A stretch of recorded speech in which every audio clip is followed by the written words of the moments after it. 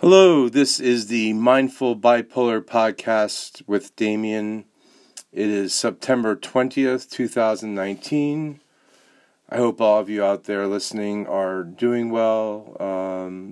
Your moods are as stable as can be, that you're taking care of yourself and your loved ones, and but most of all, taking care of yourself so that you can have a good life and you can give that good life to those that you love.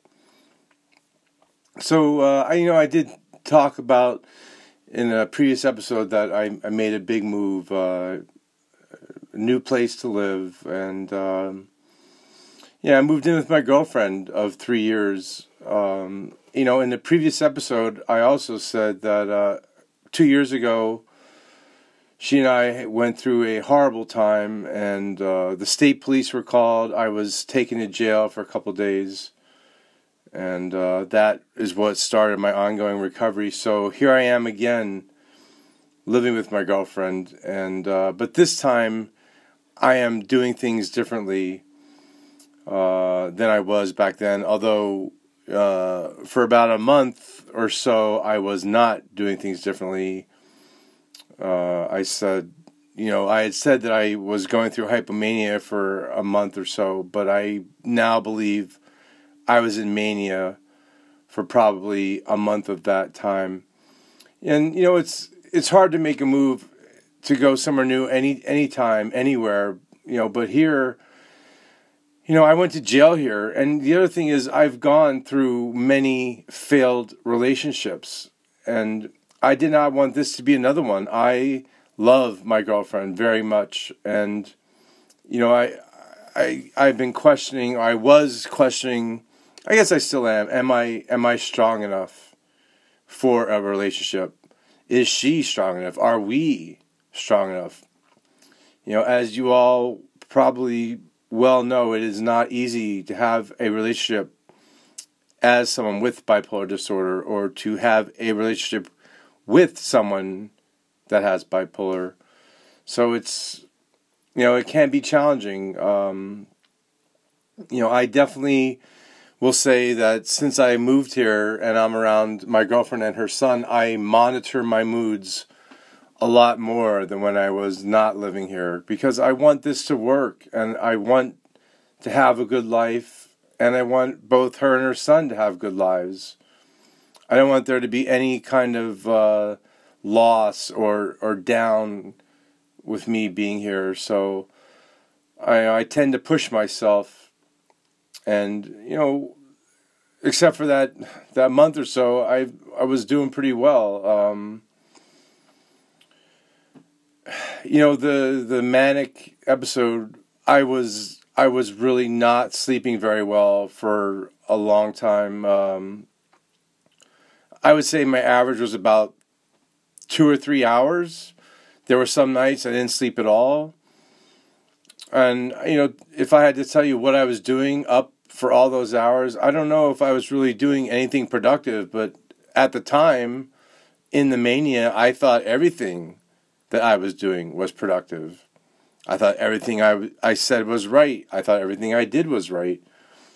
And that is just not the case. And I also overspent during that time. I am several $1,000s more in debt on my credit cards.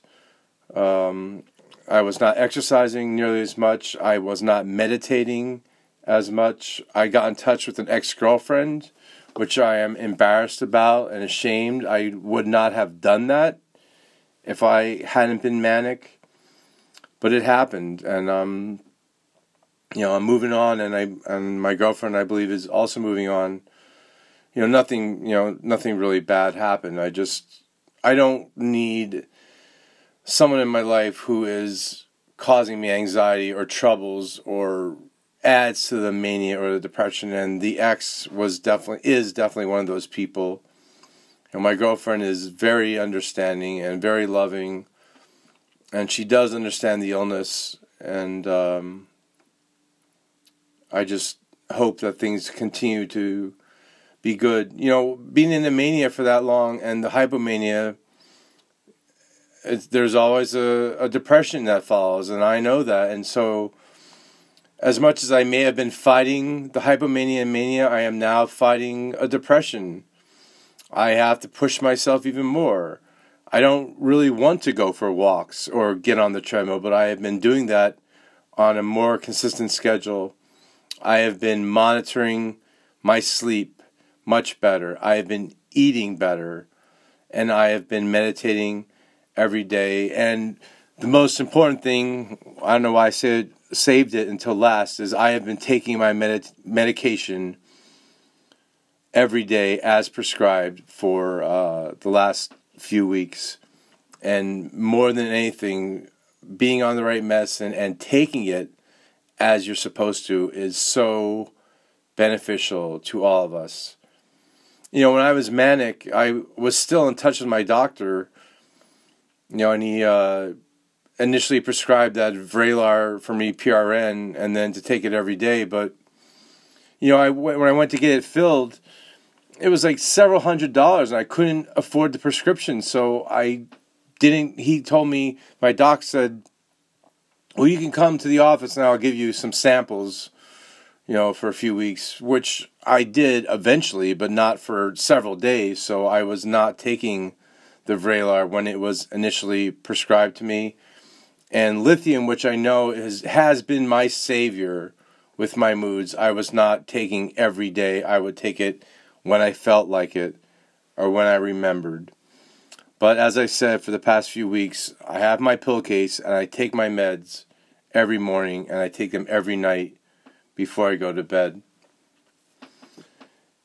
Instead of, you know, for me, instead of wishing things were always different, I'm guessing that a lot of us have that issue. Like, we always want things to be different. We don't want to have this illness. We want to be handsomer or prettier or smarter or have more money. But, you know, it's always been a problem that I wanted things to be different, that I wanted things to change.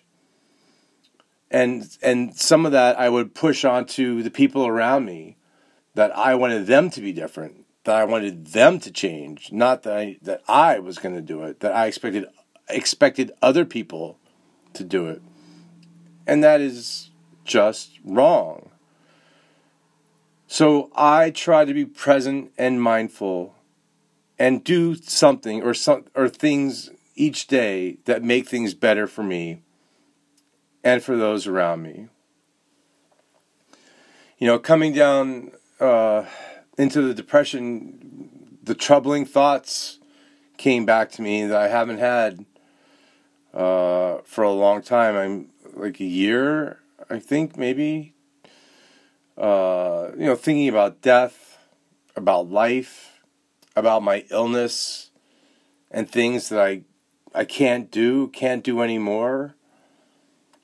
You know, we all need to be okay with troubling thoughts, you know, because we are going to have them. We can't let them, you know, hold us back or push us down or lift us up to the heights of mania. We have to be okay with troubling thoughts. You know, I am trying every day, and I have been for the past few weeks, grateful and appreciative for my life and for what I have. Not, you know, upset or worried about what I don't have or what I wish I had. I mean, those thoughts are still there, but more than that, I am grateful and appreciative for what I have.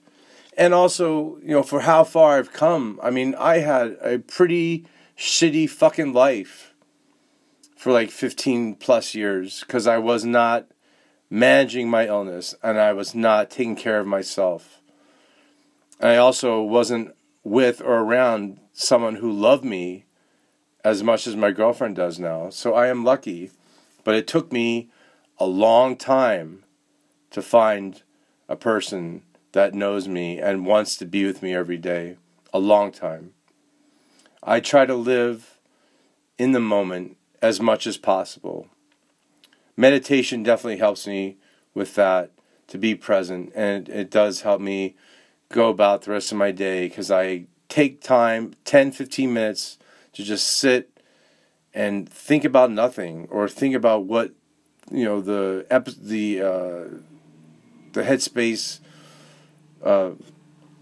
episode is about, and I listen and I try to put that into practice. So I am back on a pretty good schedule with my sleep and everything else that I have mentioned. I do wake up early every day. I would say, an hour or two probably earlier than most people, 5, 6 o'clock. That early wake up time, it does help me. I feel less stressed than I used to when I would wake up late in the morning, and I would have everything ahead of me or things that I missed. I would always, when I was waking up late, I would always feel like I was catching up or late to get things done. And now I feel like I'm early and I'm ahead of the game, and it really helps. I mean, some nights I wish I could stay up later, to watch a show with my girlfriend or talk to her or make a call to one of my daughters, but I go to bed early and I wake up early, and it has worked for me, and it's been a good schedule.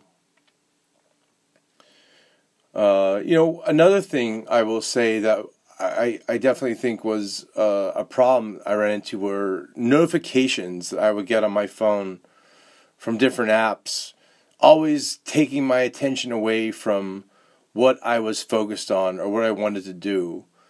So I stopped all notifications on my phone. The only notifications I get are when I get a text. And for the apps that I want to look at, I look at them when I am ready to, when I have the time I want to put into it, when I'm not busy doing something else. Kay Redfield Jamison, who is a pretty prominent figure in the mental health community, she wrote several good books. She published an article on bphope.com, and she listed the top 6 things that you can do to manage your mental illness. Number 1 is to stay on your medication. 2, get regular sleep. 3, get involved with a support group. 4, read and learn about your illness. 5, go in with a list of questions when seeing your doctor.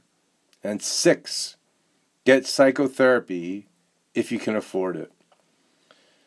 Well, staying on my medication and getting regular sleep, I have learned and then forgot about and have learned again that it is the most important things for my mental health.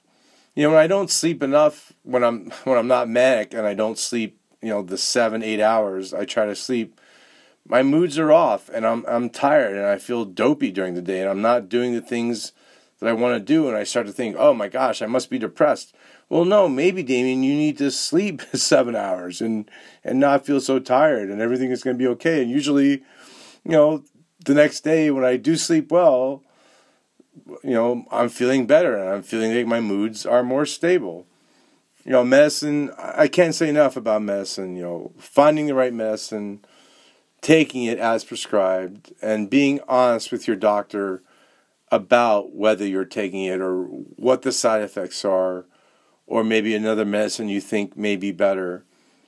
Being honest with your doctor is so, so important. For years, I was not honest with my psychiatrist, and it only, served to not be helpful to me. I wasn't taking the right meds, and they weren't helping me as much as they could have because I wasn't honest with my doctor about my drug use or about other things that were a factor. I rarely told him anything. I just went in and tried to get whatever meds I thought I wanted, like Ativan or Adderall, and then I'd be out the door. Thanks, doc. So yeah, be honest with your doc. K. Redfield Jameson says to get involved with a support group. That is one thing I have not done. Something that I've looked into. I've been involved with NA, Narcotics Anonymous, and Alcoholics Anonymous support groups, but nothing that has to do with a mental illness. But recording this podcast and hearing back from people via email, that is like a support group to me. And I want to be helpful to other people with my experiences and what I've learned, the good and the bad, so that you can have a good and a better life. Jameson also says to read and learn about your illness. I have read dozens of books about mental illness and bipolar. I know I listed several in the very first podcast episode I did, but I'll just throw out a few.